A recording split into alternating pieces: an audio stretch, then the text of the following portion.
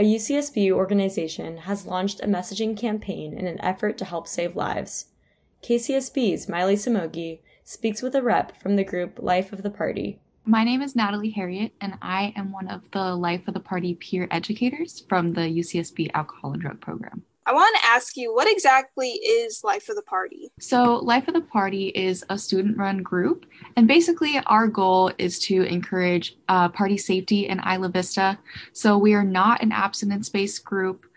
We allow students to, make their own decisions, and we accept whatever decisions they make. We just try to provide the resources so people can have a safe night, a fun night, but also a regret-free night. And I've heard recently that you just launched a new campaign called, correct me if I'm wrong, Just Call 911. Yeah, so we've actually had this campaign going on for a little while, but we're really trying to emphasize it this quarter because especially with the coronavirus going on and hospital beds being limited in number, it could make some people a little bit hesitant to call 911, but we want to ensure that everybody stays safe. Basically, the premise of the campaign is if you think somebody is at risk of alcohol poisoning or drug overdose, to just call 911 and get them the help that they need because it could potentially save a life.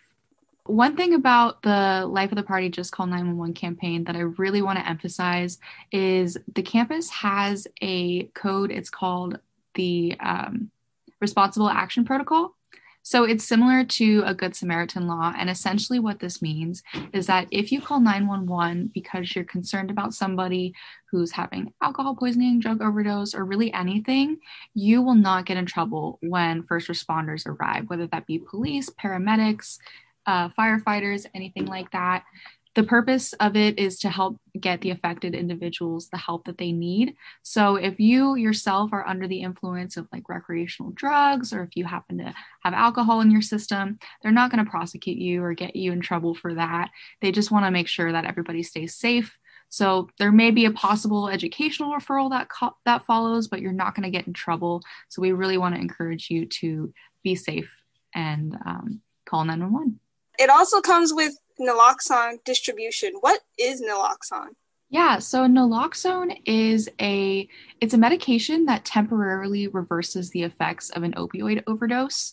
So it's really cool because it doesn't have any side effects and it's administered through a nasal spray.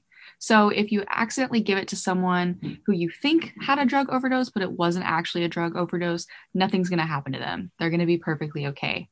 So it's legal to carry, and we offer it at the Alcohol and Drug Program to students for free.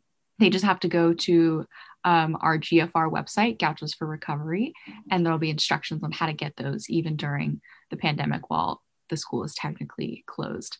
And so the important thing to know about naloxone, though, is after you administer it, because you suspect a drug overdose, you still need to call 911 because it is only temporary. So after about 20 to 60 minutes, somewhere in that range, the person will go back and re-experience some symptoms of overdose. So it's really important to call the paramedics and get them the help they need.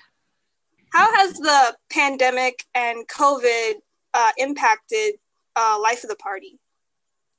Yeah, so Life of the Party, we are operating virtually, so we're still doing everything that we used to do.